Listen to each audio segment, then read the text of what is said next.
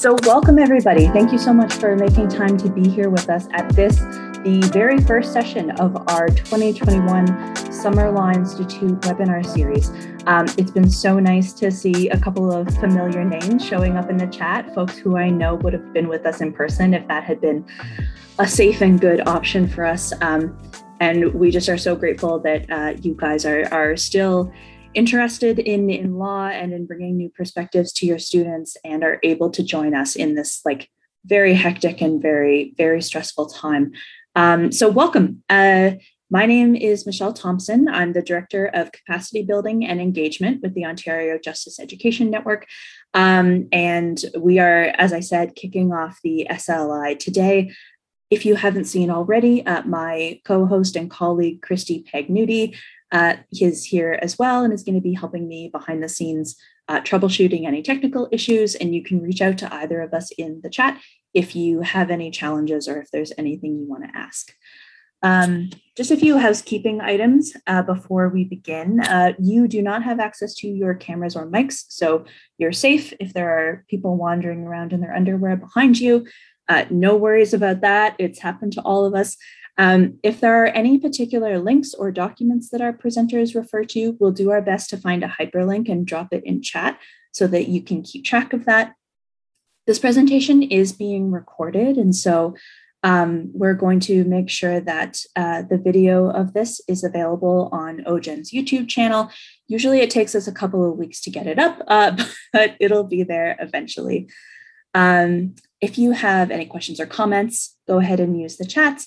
And we'll save a little bit of time at the end of the session to talk through all of your questions and have a little bit of discussion about the issues we're talking about today, which is young workers in 2021 and some of the large structural obstacles that are facing them.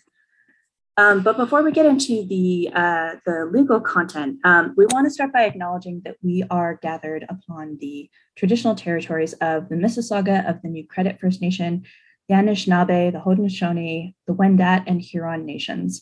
And while we're talking today about Canada and Ontario's approach to employment law, we also want to pause to acknowledge the distinct legal traditions of those nations, all of whom had their own ways of understanding labor and the distribution of work and the benefits of that work.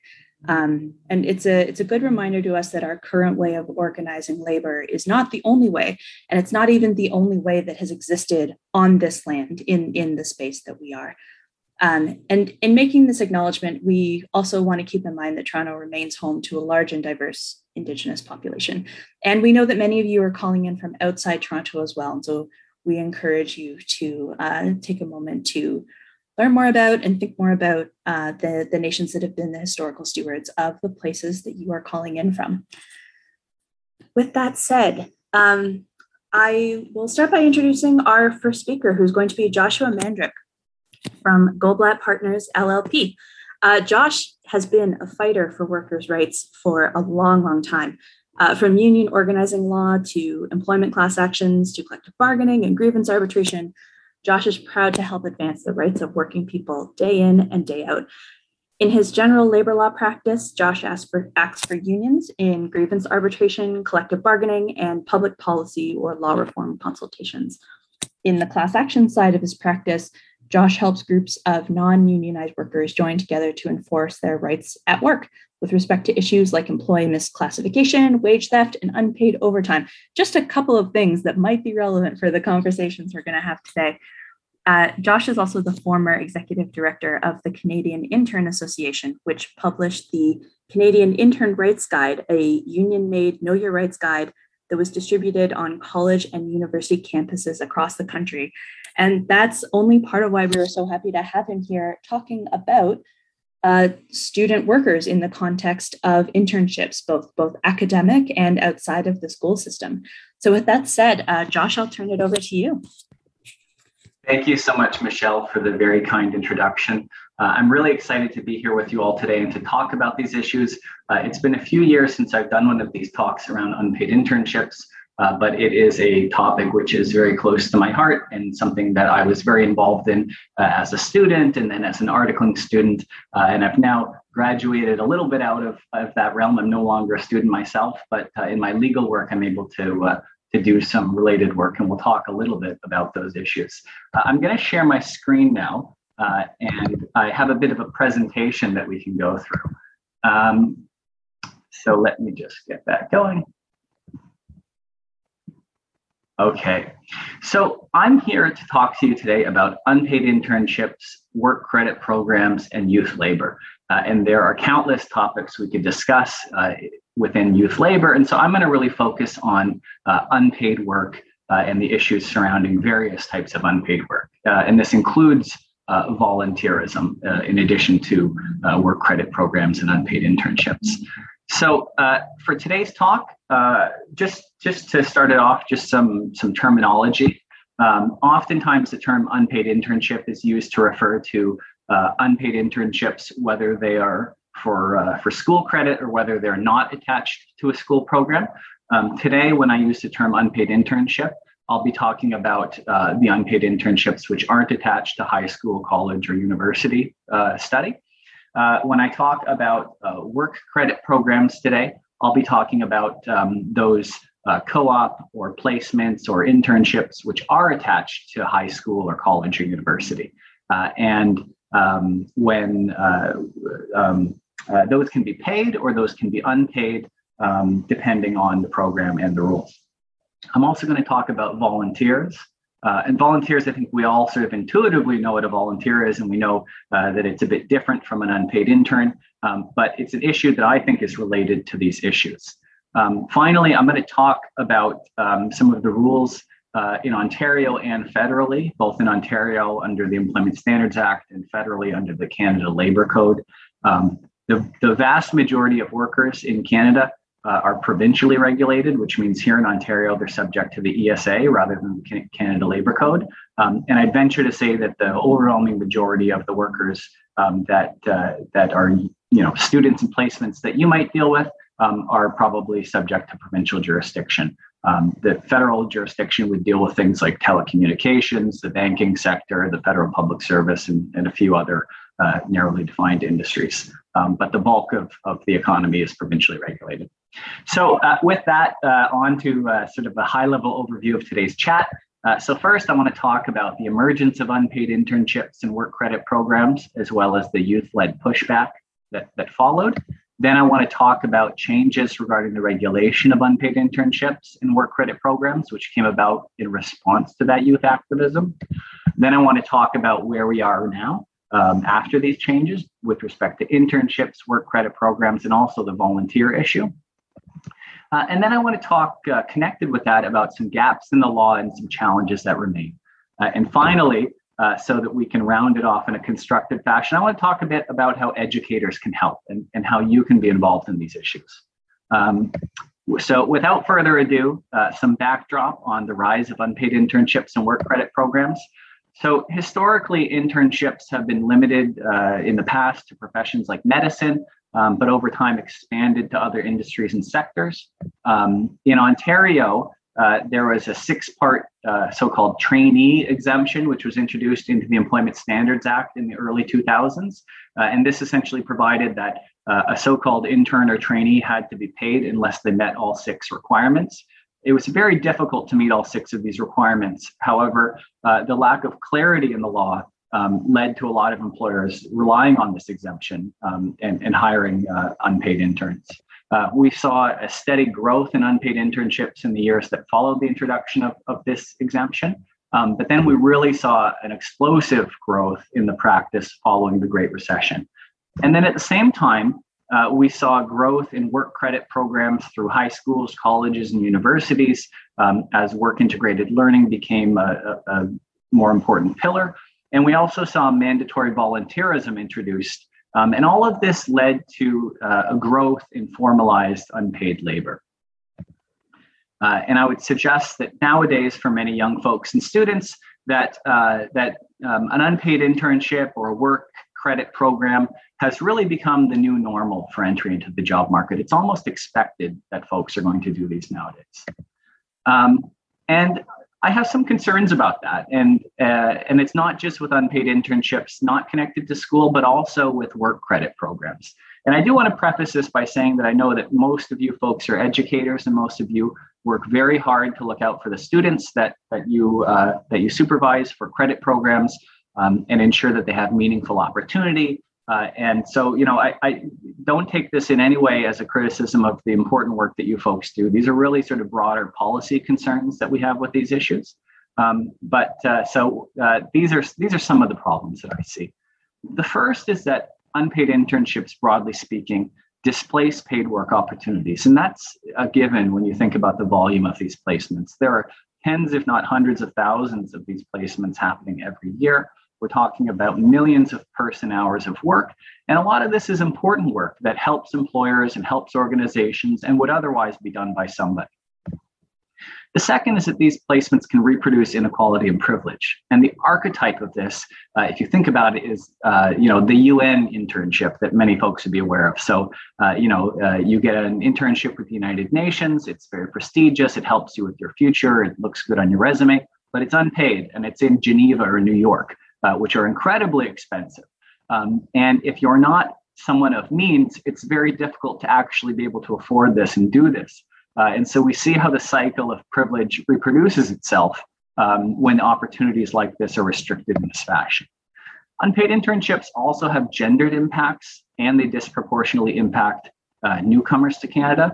The gendered impact is multifaceted. I mean, first of all, we see unpaid internships being more prevalent in traditionally female-dominated industries, but we also see it in a more explicit and gendered targeting of women returning to the workforce after pregnancy and parental leave for unpaid internships. And you'll see this often in postings.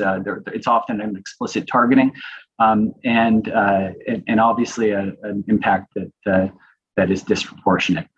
As well, unpaid internships often target newcomers to Canada who need so-called Canadian experience requirements, and you often see this reflected in the job postings. And so it's an additional hurdle that folks have to end up doing and going through to get work opportunity in Canada. And it leads to intergenerational inequity, because this is something that has come about now and wasn't necessarily the case for generations past. And so it's really can be understood as an intergenerational transfer of wealth, a regressive transfer of wealth. And just broadly speaking, until recent years, I would say that the regulation of unpaid internships could be characterized by lack of clarity, by gaps, and or by legislative silence. I'd say the trainee exemption in Ontario provided a real lack of clarity. There were gaps around health and safety protections, and there was legislative silence under the Canada Labour Code. It just didn't address issues around unpaid internships, and there were some negative interpretations by government authorities that interpreted this as meaning that interns aren't employees and aren't protected. And then with respect to work credit programs, I'd suggest that there continues to be, the regulation continues to be characterized by overbroad exemptions, which leave too much of a loophole and leave it too much to employers and to educational institutions rather than setting a stronger floor. But that hasn't been without resistance and fight back. And so we've seen around the world, there have been youth-led movements pushing back around exploitative unpaid internships, demanding fair pay and equal treatment. And these organizations haven't just focused their efforts on bad employers that have unpaid internships. They've been pushing governments for greater legal protections, for changing the laws to give them more and stronger and better rights. And this has been the case here in Canada as well. Michelle mentioned the Canadian Intern Rights Guide. That's a picture of some of these guides on the right. But here in Ontario and across Canada, we've seen this work from organizations, including the Canadian Intern Association, as well as Students Against Unpaid Internship Scams and other youth and student-led groups, which pushed for greater workplace rights for interns and for all young workers. Here are some photos from this other group, Students Against Unpaid Internship Scams. The right is a photo from one of their pressure campaigns, and the left is a photograph from a protest that they did outside of a pre-budget consultation. So there's a range of tactics, some of which are engaging governments for law reform efforts, and some of which are more direct actions, and we've seen this sort of around the world. And we've also seen legal strategies. There have been lawsuits and litigation regarding these issues. So on the right, screenshot from an article about some legal complaints which were filed by former Bell interns about their unpaid internship program. Ultimately, that program was canceled, and I understand that they don't hire unpaid interns anymore. Everyone there is paid now. On the left is a screenshot of a story about the STRIP class action.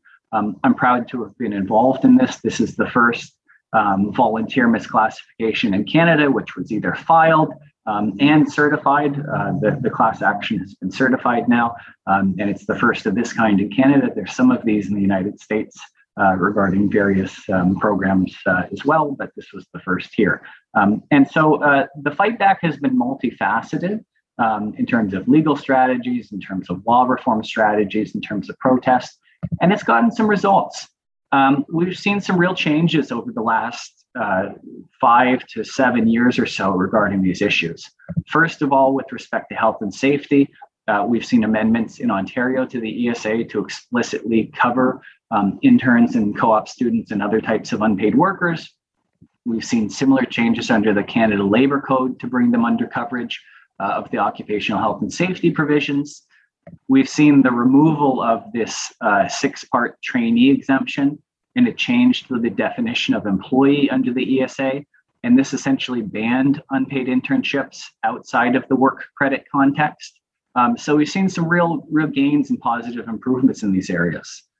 But at the same time, we've seen a bit of an entrenchment and I would say a legitimizing of work credit programs that are not paid. So while we've been pushing against these exploitative unpaid internships that aren't attached to school, we've seen sort of a legal solidification of these unpaid programs. And so in Ontario, they actually expanded the exemption to cover private career colleges. So previously, high school programs, public college programs, public university programs were covered, but they actually expanded the exemption to cover private career colleges. And that was not something that was recommended as part of the Changing Workplaces review, but it was something that ultimately came out of Bill 148. And we've also seen no change to the exemptions for students in training for certain types of professions, which we'll talk about later. Sort of close to all of us, this includes teaching, it includes law. And at the federal level, we've seen changes enacted to clarify that unpaid interns, that you have to pay interns rather, unless they are doing it as part of a work credit program. And in the federal jurisdiction, it's been defined very broadly to include secondary or post-secondary institutions, vocational schools, or equivalents outside of Canada.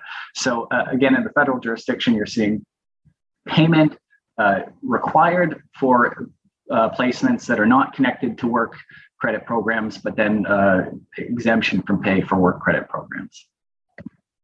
And so I would suggest that this creates some serious holes. And when my image here about where we are now is a piece of Swiss cheese, and that's because I think that there are some real holes in this approach.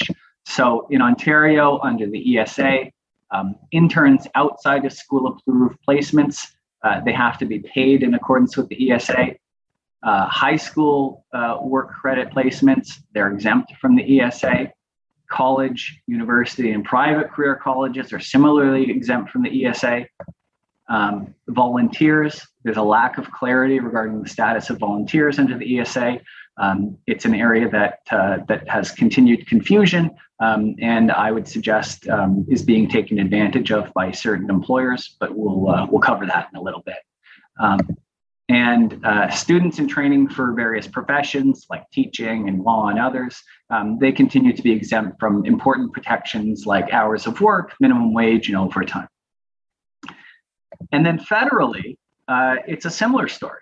So interns who are fulfilling requirement of an educational program fairly broadly defined, a work credit program, they do not need to be paid, but all other interns must be paid.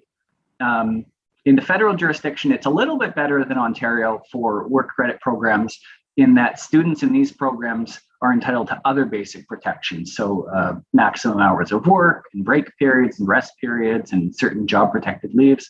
So, there's some protection against the 70-hour work week for these folks. They're not going to be working all day, every day with no breaks, but they're still unpaid. And, pay protection is really sort of the most important core employment standards, and they're exempt from those. And of course, they do, of course, under the federal jurisdiction, have health and safety protections, the same as in Ontario now, which is good and important. I now just want to talk a bit about some of the challenges that remain with respect to the different types of placements. So we know the exemptions that exist for high school placements, and I would suggest that this is problematic for a number of reasons. These exemptions raise concerns regarding the displacement of paid work and the exploitation of young workers. We also know that not all placements are created equally. So some students might get fantastic opportunities and others not so much in terms of the learning they receive and in terms of the types of work that they're performing. And I know that it's a lot of work for folks to find these for people, and it's a challenge. I've had the benefit and fortune of getting to go to some of these classes, the sort of the pre-placement classes where I talk to folks about their rights, and I go around the room and ask them about their placements, and you see a pretty big disparity in my experience, at least. And I appreciate that it's tricky balancing the desires of students to gain work opportunities with the concerns around avoiding exploitation and displacement and other policy concerns. And my concern is that not dealing with these issues under the ESA downloads that responsibility to educators, to school boards, and to the Ministry of Education when it's basically an employment standards issue. There's also the high school volunteer issue, and this probably isn't as high on other folks' radar, but it's something that has always stuck with me, since my own experiences as a student having to do this. So as you all know, all Ontario high school students are required to complete 40 hours of community involvement in order to graduate. I am aware that this has been changed temporarily during the pandemic. We're just going to ignore the temporary changes and talk about the general the rule. So. And so there are some rules in here which stipulate that that work which would normally be performed by wages by a person in the workplace is ineligible for this time, and that's to try and avoid the displacement of paid work. But there's not a lot of guidance on this. And I would suggest that if you read through the rules from the ministry, that they otherwise broadly permit work to take place in a variety of settings, including business settings. If you look, you'll see that there's restrictions on, for instance, working in a factory, but that's only based on the minimum age requirement. So it contemplates that, a student under the minimum legal, or above the maximum legal age rather, or minimum, would be allowed to do their volunteer hours in a factory even, which obviously doesn't seem right. And it raises concerns regarding the displacement of paid work again, about lack of oversight, about the extent to which you can find appropriate and meaningful opportunities. Every single high school student finding 40 hours of this, it's very hard. I remember, and I know, and I see it from others. And also there's a broader sort of policy concern about, the implementation of this. And, is this about conditioning young workers to work for free? It's very difficult to challenge the notion of volunteerism in the abstract. I mean, we all probably volunteer a lot, and it's important, and we help our communities. But when you look at these programs in practice and how they work, there's some real challenges with them in terms of what students end up doing and the impact that it has when you consider that applied more broadly across thousands and thousands of students with 40 hours each.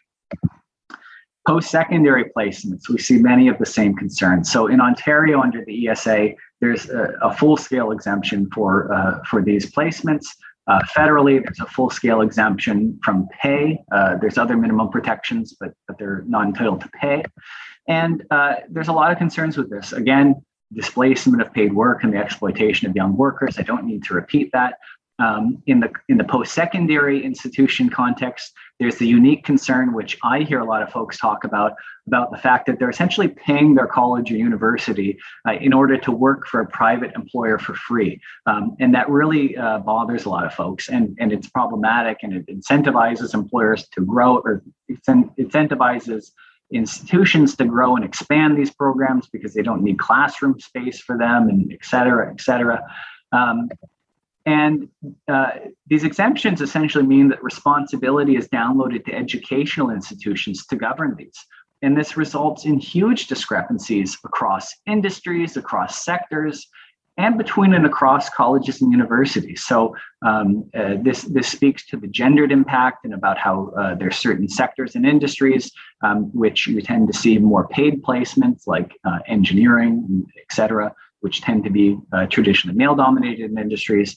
And then in the caring sectors, for instance, you may see far more unpaid placements. There's also discrepancy across institutions, and it's particularly more so in colleges. You tend to see institutions that actually mandate that the position's unpaid, so the student can't be paid even if the employer wants it to. Then you see some universities which are able to take more of a high road approach based on their student body and their skills and their programs, and try and insist and push for pay. So there's a huge discrepancy in these things, and it's concerning. And all of this raises the equity concerns that I talked about at the outset when we see about how equity cross-section applies to these different sectors and industries and institutions. And there's also professional student exemptions, and I'm sure that this is close to a lot of you folks as teachers and other industries that this impacts as well. But I do want to talk about a law example. And so, as you know, students in training for various enumerated professions, which include law, teaching, and others, are exempt from key employment standards protections like minimum wage and overtime and hours of work. And this essentially downloads the responsibility to professional regulators and leaves a lot of workers without protections. And so in law, there's been a push for the Law Society to do something about unpaid articling or underpaid articling. They've indicated that they were going to create minimum standards. They were supposed to have been in effect in May 2021. They are not in effect. It's unclear what the status of that is now. But, law students and lawyers, you might not think of as the most sympathetic folks. And certainly many law students get a great pay, and they have a good salary. And if you're at a place like our shop or Ryan's, you're unionized as well. But there's great disparity, and there's a lot of folks who are articling students that work, for minimum wage or less, or even for free. And here's a screenshot I've got here of an article that caused a lot of uproar around a placement that basically offered a transit pass as payment. Also, there's the issue around volunteer misclassification. Some anecdotal evidence suggests that the crackdown on unpaid internships, in addition to pushing placements into the work credit program stream, have also led to unscrupulous employers now just calling their unpaid interns volunteers instead. And you can't just do that. The law recognizes that just because someone's a volunteer doesn't mean they are, and they can still be an employee. And the law recognizes a distinction between a so-called true volunteer and a misclassified employee. But there's a real lack of clarity, both in terms of legislation or case law, even on that distinction. The cases are very old. They sort of predate the unpaid intern issue. And if a court dealt with it now, you'd almost be certain that they wouldn't deal with it based on those old tests. And so, this is sort of really begging for government to step in and actually provide some clarity. And finally, the last challenge is enforcement. And so, we know that all non-unionized employees face real and significant barriers enforcing their rights at work. And this is even more pronounced for young workers and those trying to break into the workforce. Students are trying to get a leg in, and they're trying to get an opportunity, and they're trying to make connections. And even more so than other employees and other workers, if you file an employment standards complaint or make a fuss at work, you risk being blacklisted and being outcast and missing out on future opportunities. And the ESA has never been proactively enforced particularly well by the government, but it's gotten worse in recent years. So proactive inspections are significantly down, which is unfortunate. And so there's a real problem with enforcement where, while in theory, in law, unpaid internships outside of work credit programs are illegal, and you can't do that. But in practice, we know that employers continue to do this. And so here I've got a posting from one, and the font is too small. It'll get circulated, but I do want to highlight some things from this because it really highlights the problematic nature of these. And so this post asks, Above all, are you willing to sacrifice the short term for the long term? And it suggests that this is a 4 to 6 month unpaid internship and has the potential for renewal and or full-time status at the end of the internship period. So it's dangling the prospect of actual employment in front of the young worker. It says you must be willing to work from 9 a.m. to 5 a.m., 4 to 5 days a week. And it also specifically notes that it is, quote, open to new immigrants who match the requirements and are looking for Canadian experience, comma, women who are looking to join the workforce after a career break. And I actually came across this. We came across this after, I had set out the slide around the issues around the gendered impact and the impact on newcomers. But this really just sort of speaks to it so directly and really puts it front and center.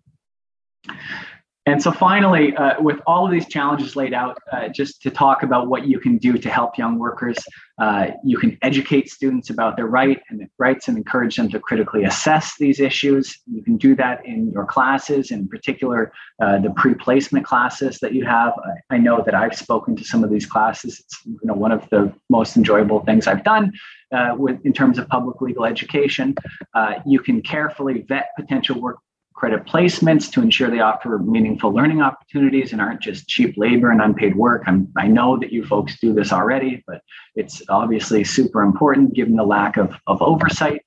You can help ensure students perform volunteer work that serves a humanitarian, civic, or charitable end, isn't in a for-profit context, and doesn't displace paid work, helping to guide those positions. You can work with your school boards and your unions to try and push for stronger regulations and oversight regarding these issues. And finally, you can support student and youth-led advocacy on these issues, because the changes that we've gotten to date have been from young people fighting and pushing back. And to get further change and further improvements, it's going to be more of that. And in your role, you can support those students who are doing that, who are going to be the next generation of fighters on these issues. And that is all from me. I want to thank you all so much. Apologize to Ryan and Michelle in advance for taking a couple extra minutes. And I will now turn it over to you folks. Thank you so much. Absolutely. That was so great and so reflective of so many of the conversations that we at OGen have had internally, because as both a nonprofit organization with limited funding and also one that is really invested in the education system and in young people as being the ultimate beneficiaries of everything that we do, I feel like over the process of all these changes, it's been 10 straight years of constant conversation about how to really do right by young people who are trying to build themselves up and get experience, and also suffering the disparate economic impacts of the opportunities that are available to them. So I appreciate that systemic look at where we are. Let me quickly introduce Ryan White. So Ryan is a partner at Cavaluzzo LLP, where he's the co-leader of the firm's construction labor law practice group. He's a graduate of Osgoode Hall Law School, much like myself, where he received several academic awards, unlike myself, including the Nick McCombie Prize for the best paper on workers' rights. He's also spent time in the Workers' Rights Division at Parkdale Community Legal Services, which many of you will know in Toronto. And he's been a longtime volunteer with the Workers' Action Centre. During his education, Ryan was active with student government, including the University of Guelph Student Union, the Central Student Association, Osgoode Hall Student Caucus, and the York University Senate. And he's recently been counsel to many workers within the gig economy who are seeking recognition as employees or organizing towards other collective goals. And that's really what we want to hear from him about today, the sort of emergence and process that's going on right now surrounding gig apps like Uber, Foodora, all these ones that have been in the news recently. So Ryan, I will turn it over to you. Perfect. Thank you so much. And thank you for inviting me to take part today. Before I put the slideshow up, just a bit more background in terms of the gig issue specifically. So I was counsel when the Canadian Union of Postal Workers, or CPW, successfully unionized Foodora. And I guess things move fast rather in the gig economy. So some of you may have forgotten Foodora already as they left Canada about a year ago, but I had helped CPW win a certificate there, which was part of a longer campaign that I'll touch on throughout the presentation. And of course, that then meant as well that when Fedora did go bankrupt, shortly thereafter, I'd been involved in negotiating some coverage for workers who would have otherwise been excluded because of some of the very same factors we're going to talk about today. And I did want to kind of hark back to Josh's presentation, which I thought was fantastic for a moment. At the very, very end, he had that unpaid internship ad that he put up on the screen. And I had not heard of Hello Work Inc. or .com. There's a few different iterations of it online. But I did search for it while Josh was closing up his conversation or his presentation. And what I thought was interesting was that not only are they posting what would appear to be illegal internship postings, but their slogan online, and I would love to share the screen with you, but it gives me some sort of security warning when I try to click on it.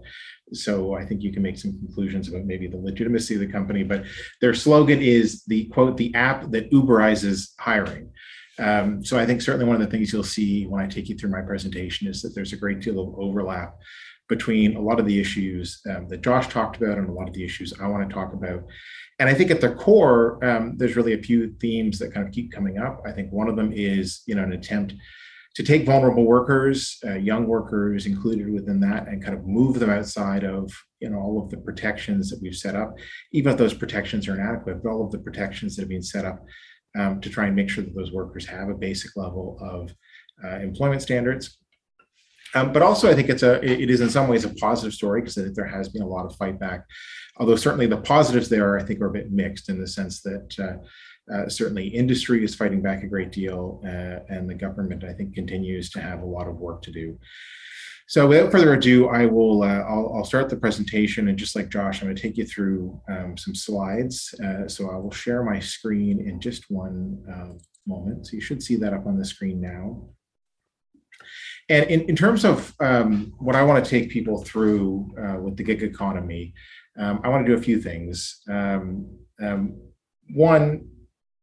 thing you'll see in the presentation when I take you through it is, I think whereas Josh did a fantastic job of linking this specifically to some of the things you're going to see in your work or in your day-to-day as students, the gig economy is something I think you may be more on the cusp of. Most of the companies, this comes up in a later slide, but I've done some research in the lead up to this, and most companies will expressly state on their, either in their apps or on their websites, that you need to be 18 years or older to work through the app.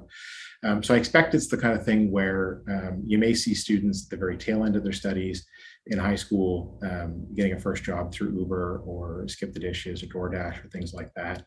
But you may not see it at all as well. Or you could see people, I guess, working through siblings apps and things like that. But I do think that there are some broader themes to talk about. And I do think, of course, it's certainly still one of the things that's very, very relevant to young workers, because if you're not working through a so-called platform employer or a gig employer, and I use those terms interchangeably in high school, you may by the end of it, and you'll certainly, I think, be doing it once you kind of go past your studies. So a few quick themes I think that are important to kind of talk about at the outset. One, I do think this functions the same as for the interns. The broader issue of misclassification of employment, I think, is really one of the best examples I think that you can come up with in terms of looking at the differences in the way that the laws are, say, written or articulated by tribunals like the labor boards, and how they're practiced in real life. And we'll put some more kind of meat onto these bones later on. But I think one of the central themes of this entire issue is the fact that companies who have been operating in the gig economy, just as companies that have been operating through interns, have always been very, very transparent about what they're doing, are kind of using well-known loopholes, and are really just daring people to stop them. And in fact, have generally not been stopped at all by government. And in fact, to the opposite, we've often seen legislation or regulations that have kind of aided this along, or at least enforcement of those regulations and legislation that has aided this end and this exploitation. I think one of the things that's impossible to talk about or not to talk about when talking about the gig economy is kind of the dangers of PR and brand attachment. These are all companies that have kind of branded themselves as tech companies.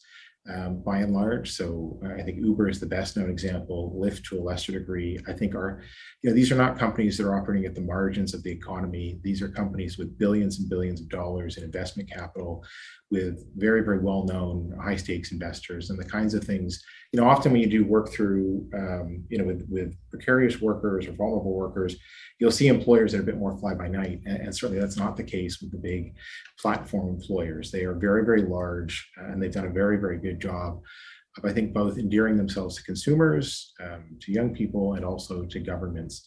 And we'll come back to that, but I think that's a myth that needs to be punctured. One of the things I wanted to, this is one of the few hopeful things I think in the presentation, and it was a kind of underpinned part of Josh's presentation as well.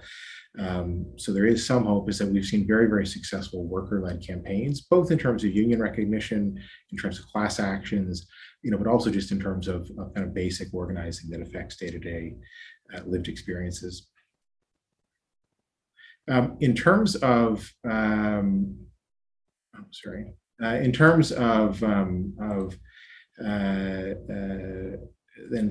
of where that's going, though, it's not all good news, insofar as there certainly is, this ongoing struggle. And what we're seeing in part is now the big employers kind of push back and themselves make some gains. And I did want to close this talk by talking about a process that Josh and I have both been involved in, that's taking place right now in Ontario, and which will likely have a big impact upon gig workers here in this province.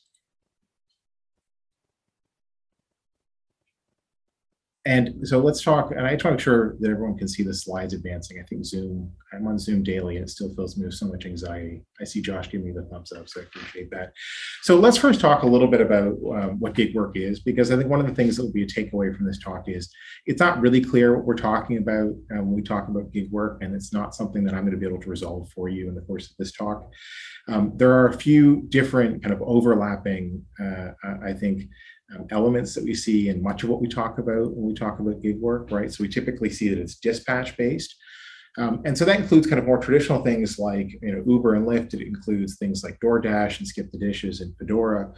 It can also include a whole array of different casual dispatch-based assignments in a variety of different sectors. And I'll take you through some of the different apps that have popped up. But to be clear, this is also very much kind of an old tech solution that employers have been employing and using to exploit workers for a long, long period of time. One of the things that you will see is kind of a constant factor is the downloading of costs onto employees, and that typically takes the form of forcing people to provide their own equipment. So, of course, the best case examples are things like having to provide your own car or gas, or bike, smartphones, etc. And one of the key elements as well is that it's almost all on demand. So it's not just casual in the sense that you may not know what you're doing tomorrow, but it's all based on kind of being broken down into smaller tasks and being parceled out on kind of a task by task basis. And I'll come back to this when we talk a little bit about, I think, just the psychological impact of gig work as well. Certainly it's part of the legal landscape of gig work, but I think one of the things I want to make sure I don't simply just kind of gloss over is the fact that this is really, I think, changing the way that we talk about work. And I think it's kind of putting precarity or making it so that precarity really is everywhere within the workplace now. And then the biggest thing, and I've bolded this, is that one of the biggest functions of gig work really, and this is not necessarily a defining feature, but it's something that we see time and time again, is that workers are often misclassified as contractors. And in fact, workers are invariably misclassified as contractors. And this is really where you see the hook for employers. So it's not just about downloading costs, but it's also about this kind of very active process of saying, look, we want to define your employment in a way that we can say that you're not employees. And I'll take you through what that means, why an employer wants to tell its workers that they're not employees, why it wants to say that they're contractors. But it has a really, really big impact in terms of an employer's ability not only to control people on a day-to-day basis, but to also do so in a way that they're doing so as cheaply as possible and undermining the social safety net as best as they can. And to be clear, while it's very, very cheap for workers, right, or at least very, very effective in terms of keeping down labor costs, one of the things we have seen is, the income of some of the CEOs of the big gig economy companies is enormous. DoorDash, for example, had gone public this year, and I believe the most recent estimate was that their CEO made $400 million in the calendar year of 2020. So certainly, it's keeping down certain kinds of labor costs, but inflating others. And one of the things that I think is really, really fundamental here is that this isn't new. And so certainly it may look a little bit new in the sense that smartphones have been around now for more than a decade, but certainly are more recent than employment itself, obviously. But it's not new. And in fact, one of the things that we looked at when dealing with the Fedora case was, basically looking at all the different cases that the Ontario Labour Relations Board had looked at. These kinds of arrangements go back into the 60s. When you first look at the kind of academic research that looked at the issues of people being misclassified, it goes back into the 1960s. But even trying to find some sort of middle ground. So, for example, looking for a dispatch-based employer who was utilizing an algorithm and a computer to assign people to shifts. We could see something that kind of fit that description as far back as 1992. So, decades and decades ago now. And so this isn't something that's new, and it's something that employers have kind of continued to push. And I think that they've made a renewed push kind of with the rebranding of the gig economy. One of the things that I think is interesting about gig work is that while it's very much work that's targeted at young workers, it's actually evenly spread out throughout the workforce. And I think this is actually an important thing to note at the outset, because I think one of the ways that the gig employers will try and I think kind of lessen the impact of what they're doing. You'll often hear this from people. They'll say, well, look, it's just people who are starting out, or it's young people who want flexibility, or they'll say, well, they're millennials or Generation Z, and who knows what they want in terms of the workplace. They want flexibility, or all this kind of stuff that really doesn't track when you talk to people individually. But I think it's important to kind of puncture this notion that this is work that can be substandard because they're largely a younger workforce. I think that's just fundamentally atrocious, right? It's not good reasoning. It's certainly not equitable reasoning, but it's also not true. It's spread out throughout the workforce. And one of the interesting things is it's actually, of all of the populations that are overrepresented, those over 65 are the most overrepresented, which is not to say that they're the highest number of workers or the largest percentage of the workforce. But if you look at, I'd say, the number of people who are over 65 in the population and look at the number of people who are working in the gig economy, that's where you get that disconnect. As I mentioned, all of the major apps have wage limits, or age limits rather. That's not to suggest that that can't be circumvented. It'd be very easy, for example, to have an older sibling who signs up, uses their driver's license or their ID to get work, or uses some other form of ID which maybe is less legitimate, and then goes onto the app because there's not much oversight of who's actually doing the work. But there is a formal age limit on pretty much every single app. And it's quickly expanding into other work. And to be clear, in many ways, it's already there, right? Through temp agencies and, for example, particularly in the home care sector or in, staffing of long-term care homes, something we saw a great deal during the early days of the pandemic. This model of kind of a central paced dispatch, signing up and doing it online. It's not just the Ubers and the Lyfts and so on that are doing this. But you are seeing kind of a more formal, or more traditional is the wrong word, but a more formal kind of expansion of the gig economy. And I've given you some of the different companies there, different apps. I think we all know what Instacart, Amazon's Mechanical Turk is certainly well known and is interesting in large part because it's kind of pushing the envelope in terms of what we think of as gig work, deals more with often tasks that are difficult to computerize, but can be done at home, so things like data review. And of course, general labor and healthcare is listed there as well. And I've just got some numbers here. I'll go through this quickly because I know we want to get to questions. But we know very, very little about the gig economy in terms of what its workforce looks like. Most of this relates back to a study that's linked in the bottom of the slide there from StatsCan in 2019, but it's certainly growing, and it now makes up nearly 10% of the workforce. And it's largely low paid. And so you'll see that the average net income in 2016 was just over $4,000. And that low wage workers are much more likely to be in platform-based work. And then just a few other things to kind of talk about in terms of both myths and also kind of recurring factors. So one of the ways that I think people often talk about gig work in a way that's meant to kind of devalue it or to kind of call it, to kind of undermine the questioning of its legitimacy is to say, well, look, this is all just short term. It's just people who've got a side hustle And that's not really backed up by the stats. There's certainly a lot of short-term turnover, but more than a quarter have been there for 3 years or longer. And if you think about, what your job begins to mean to you after 3 years, you can see that for some people, they're very much a part of this economy in the long term. And just as with internship work, definitely kind of operates through the lens of vulnerability. And so we see more vulnerable workers being pushed into gig work. We don't have much stats. You'll see the last bullet point there is around non-status workers. There's not much information on that as you'd expect. But certainly when I was doing the Fedora work, one of the kind of recurring themes was that there was a large group of non-status workers who were working within the gig economy, because one of the ways that they could get work with less oversight, less formal oversight of things like documents. So that's one of the issues. We also see that migrants are more heavily represented. Female workers are actually represented at a greater rate than men, largely because of the way that the gig economy has kind of expanded into caregiving fields. And so that's really what kind of a snapshot of what the workforce looks like. And then it gets to this issue of the effects of misclassification. And I anticipated that Josh would cover off some of this, and he did a very good job of it. So I want to kind of take you through kind of a higher level summary of it. But really, this is the fundamental issue, I think, both of the problem with internships, but also more specific to my presentation, the gig economy.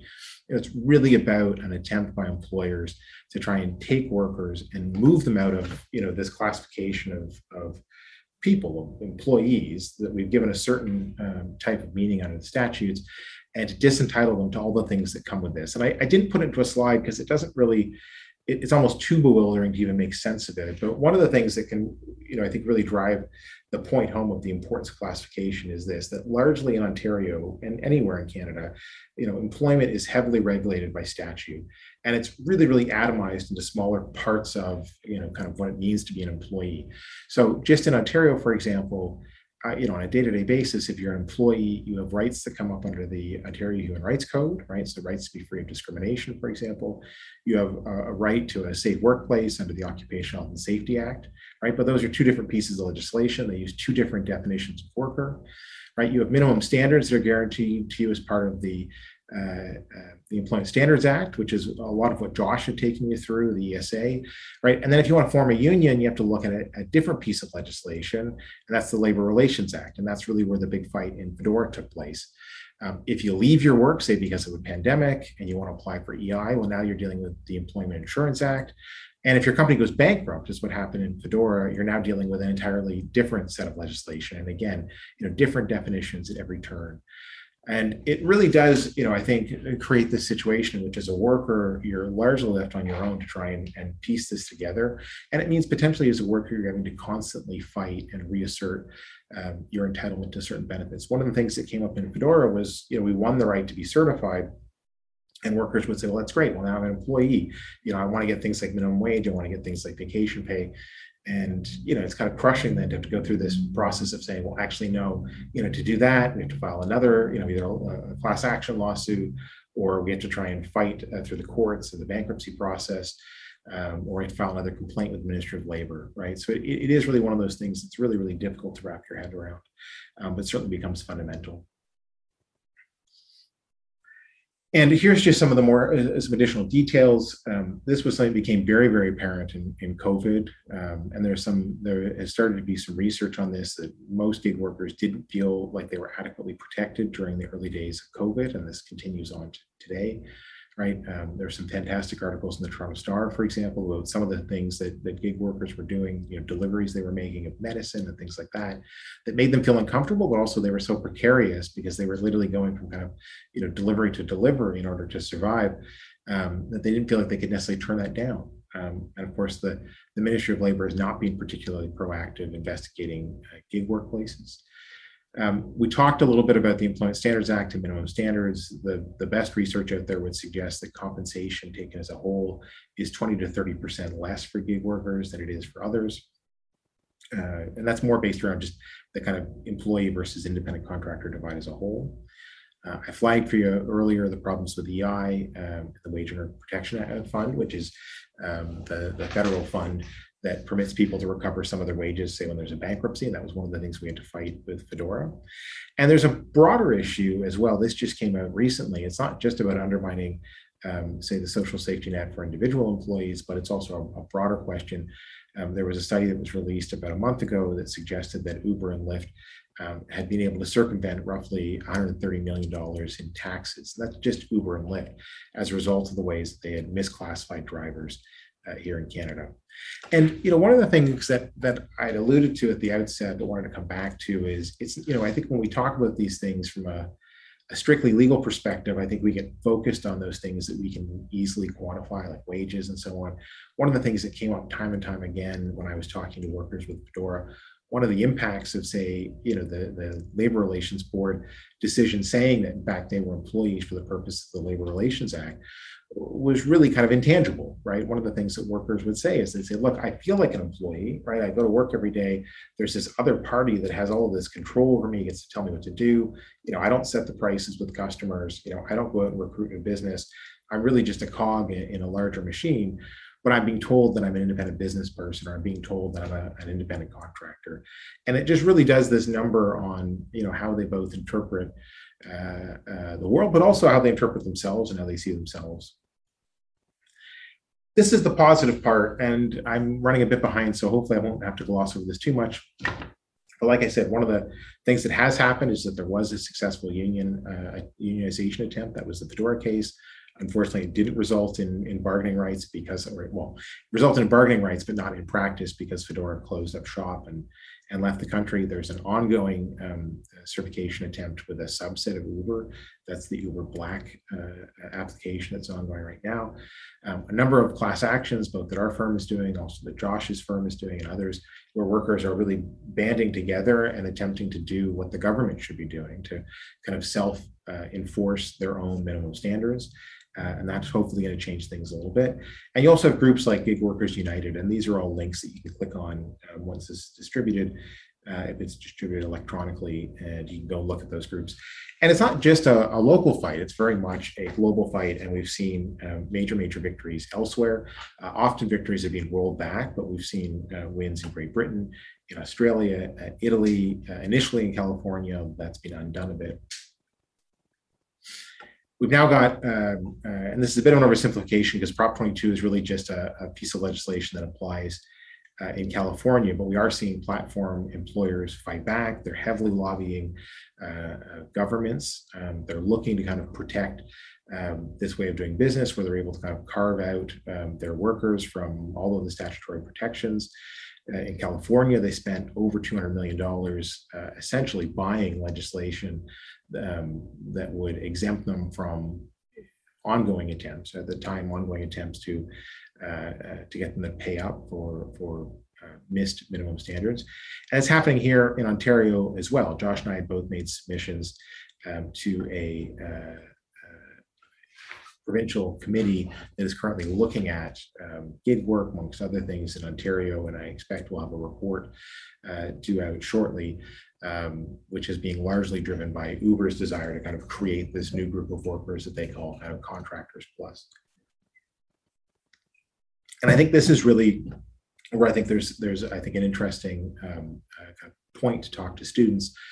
Because again, this isn't just something that's being settled. It's something that's very much being contested on an ongoing basis. And I think something that students will, if they're not already in it, if they're 18 years old and working in the gig economy, certainly will find themselves in it shortly. So I want to kind of give you some closing thoughts there. And one of the things I want to talk a little bit, and you'll see that I've given a screenshot of a tweet from Jennifer Rose. Jennifer is the president of Gig Workers United. And I will admit that I love doing these talks. I always feel like there's, lawyers are never a substitute for workers. And I would certainly say that of all of the things that you can do to get involved in this, or to help out gig workers, or to understand the gig work issue, I think certainly listening to gig workers is kind of the primary issue. And I think this is one of those things that's interesting to me, at least, in the sense that when I was asking Jennifer about what are the kinds of things that she would say if she was presenting to this group, certainly one of the things she wanted to talk about was what I've covered off, right? The fact that people are trying to find unions, they're trying to band together and oppose their employers and push back on attempts to exclude them from statutory minimums. She would have also wanted to talk about the fact that there's all these other, parts of of working that aren't covered by the legislation, but certainly are tied up in what companies like Uber and Lyft are doing, right? One of the big fights that has come up just recently is that Uber, for example, around Uber Eats just changed the time that you've got to make a decision on an order. So you've actually got an incredibly small amount of time to make a decision. I think it's as little as 15 seconds. One of the things that workers have talked about is there's really no way, for example, if you're biking through downtown Toronto or in some other smaller city, to actually hear your phone ding, stop, make sure you're being safe, get out your phone, look at it, make any sort of informed decision about the next thing you're going to do. That in fact is just pushing you into this world where, one, you can't stop because everything is kind of task driven, but two, where, being able to balance all of the things like working safely while at the same time with, making sure you're able to get additional work becomes increasingly hard. And it has this toll that it takes on workers. And certainly one of the biggest things I think that certainly I would say to young workers and people like Jennifer would say to young workers is, just the need to fight back, not just in a legal sphere, but also in terms of, making sure that you're organizing so you get the benefits of, that kind of common fight.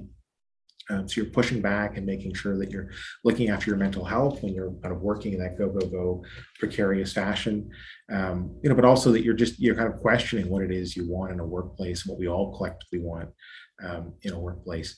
And I think also if people were looking for resources, I would certainly encourage you to go and follow someone like Jennifer on Twitter to go and talk to some of the people in Gig Workers United. But definitely Sarah Moses-Zahade at the Toronto Star did a fantastic podcast that came out last year, just at the very beginning of the pandemic. So it definitely covers some of the pandemic. It was called Hustled. You can find that online. It was really a fantastic deep dive into the gig economy in a way that I think I really can't do in this context. So I'm going to stop there just because I know that we're kind of giving you a lot of information in a very short period of time. And also I think we're really at the end of the presentation as it was. But I want to make sure that people have some chance for questions if there's time. Thank you so much, Ryan. This whole subject is so interesting. We did drop links to both Jennifer Rose's Twitter and the podcast that she recommended called Hustled in the chats. And I think we've had some other people kicking in references to really useful places like I think Ryerson's student young workers rights hub, which seems like it would be an incredibly useful thing. It is a few minutes after 3, so for anyone who needs to run, thank you so much for being with us. I'm going to take 1 second here to, I hope we'll have a second to take a couple questions, but just before you run, I just wanted to draw everybody's attention to the rest of the great program that we have coming up over the next 2 weeks. To point out a couple of sessions. Tomorrow, we're doing one that is essentially an overview of everything that OGen offers high school teachers. So all of the services, how to do things like book a speaker for your classroom, to have someone but not exactly Josh come and talk about internships or to find out more about gig apps, anything. We will be having a number of really education law focused sessions, including one called 3 Areas of Law Impacting Your Student Outcomes that talks about the legal framework around special education and about refugee youth who have been in the child welfare system and are aging out of it. Lots of interesting stuff. A session on paralegals and careers in law that are not just lawyers, the Black Legal Action Center on anti-Black racism in schools, and of course, we'll be ending with our annual tradition, doing the top 5 most significant cases of the past year, this year hosted by Sonia Lawrence, an outstanding legal academic out of Osgoode. And we wanted to invite you all to join us for the Hux Kitely Exemplary Justice Educator Award ceremony on August 26th at 5 p.m. We'll be honoring Kim, who you can see on the right here. And there's an email address on the screen if you'd like to RSVP for that. Otherwise, all the registration information is on our website. And I want to say thank you to the Law Foundation of Ontario, which makes it possible for us to present all of this programming free of charge, along with all of the generous individuals who share our vision of access to justice and broadly available, reliable youth information.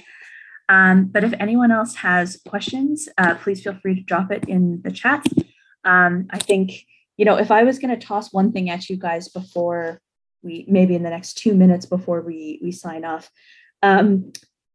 it occurs to me that both of these are also fundamental rule of law issues, right? I mean, it's hard to overstate how much, gig apps like Uber and Lyft entered this space very aware of regulations around, employment issues and independent contractors and frankly, taxi certifications and all of that stuff.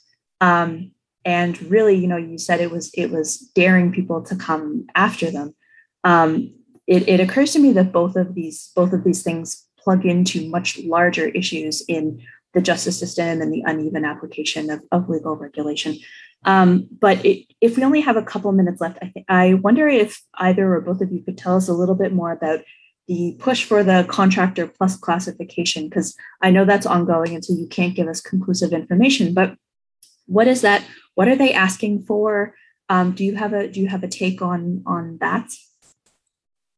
Sure, maybe I can jump in quickly. I know Josh wrote some fantastic submissions for the OFL, and he can speak to that as well. Largely what they're looking at doing, and it comes a lot from Uber, like that specific term contract plus actually comes from a press release they sent out in May. I think what they've recognized is that the tide is turning, right? Every single jurisdiction uses a slightly different test. I didn't take you through the test here in part because there's about 4 or 5 different tests depending on what piece of legislation you're talking about. But the outcome of those tests when they're applied, which kind of broadly look at things like control and integration, have found that gig economy employees are just that, they're employees.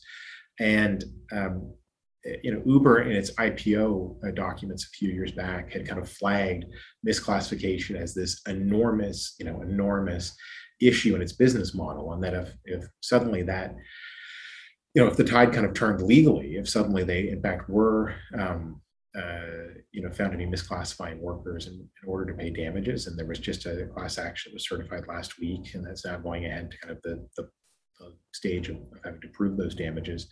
But if those ever actually came to fruition, that they'd be cooked. Their model would fall apart. They'd owe a lot of money, and they would presumably be going bankrupt. And so I think, Uber's very, very intelligent company. All of these companies are very, very intelligent. They're not, they're doing it, I think, because it's, the fact that it's immoral is not the reason they're doing it. That's the thing to stop them from doing it, though. And so I think they're now looking at, what is some way of kind of blunting that change? And I think one of the things they're trying to say is, well, couldn't you be contractor plus, right? Couldn't you be, they've kind of tied being an employee as being inconsistent with kind of flexible terms of employment. That's not true. It's a bit of a myth. But they've said, look, to workers, if you want to be flexible, everyone loves flexibility, then, you should support us. And what we're going to propose is some sort of middle ground. So, probably is going to look, no one knows what exactly it look like. It probably means some sort of carve out in the States where it came up first. And as part of Prop 22, it's meant carve outs from things like minimum wages and so on. But so that's likely what they're looking at. And I think we're all just waiting to see what the Ford government dreams up in the next month or so. Yeah, Ryan hit the nail on the head there. Just a couple points to quickly add. They are looking for a carve out. That's what Uber and the gig companies want. They're pitching it as an enhancement of rights because it's, theoretically slightly better than the current independent contractor model, but it's a bit of a bait and switch. It's really about carving these people out of employment status forever in exchange for a sprinkling of additional benefits. The position of the OFL and the labor movement and workers groups and gig workers themselves has been pretty consistent and united. The only fair future for gig workers is employment status and equal treatment. I'll link in the chat the OFL. Josh, I think you've accidentally muted yourself there.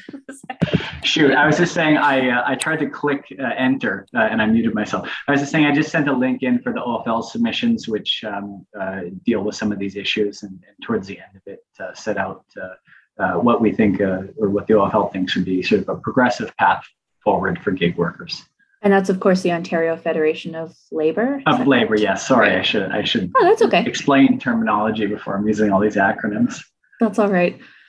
Well, I mean, I don't want to keep you guys too much longer than this, but I do want to say we've had a bunch of people popping up in chat to say thank you. This was really informative and will be helpful with students. So Riot and Josh, thank you both. I'm sure it's a busy time in both of your offices as well. And it's just been wonderful to sit down and learn a little bit more about these very topical items. So everyone who is still here, I think Christy is going to drop a link in chat to the sort of feedback short survey that we would love if you would fill out. Don't worry, we'll email you a copy if you don't click on it now. But otherwise, I hope we'll see some of you again tomorrow or at other events of the Summer Law Institute. And we wish you otherwise a very safe and smooth return to another challenging year. All right, thank you guys. Thank you. Thank you so much for having us. Bye-bye. Take care.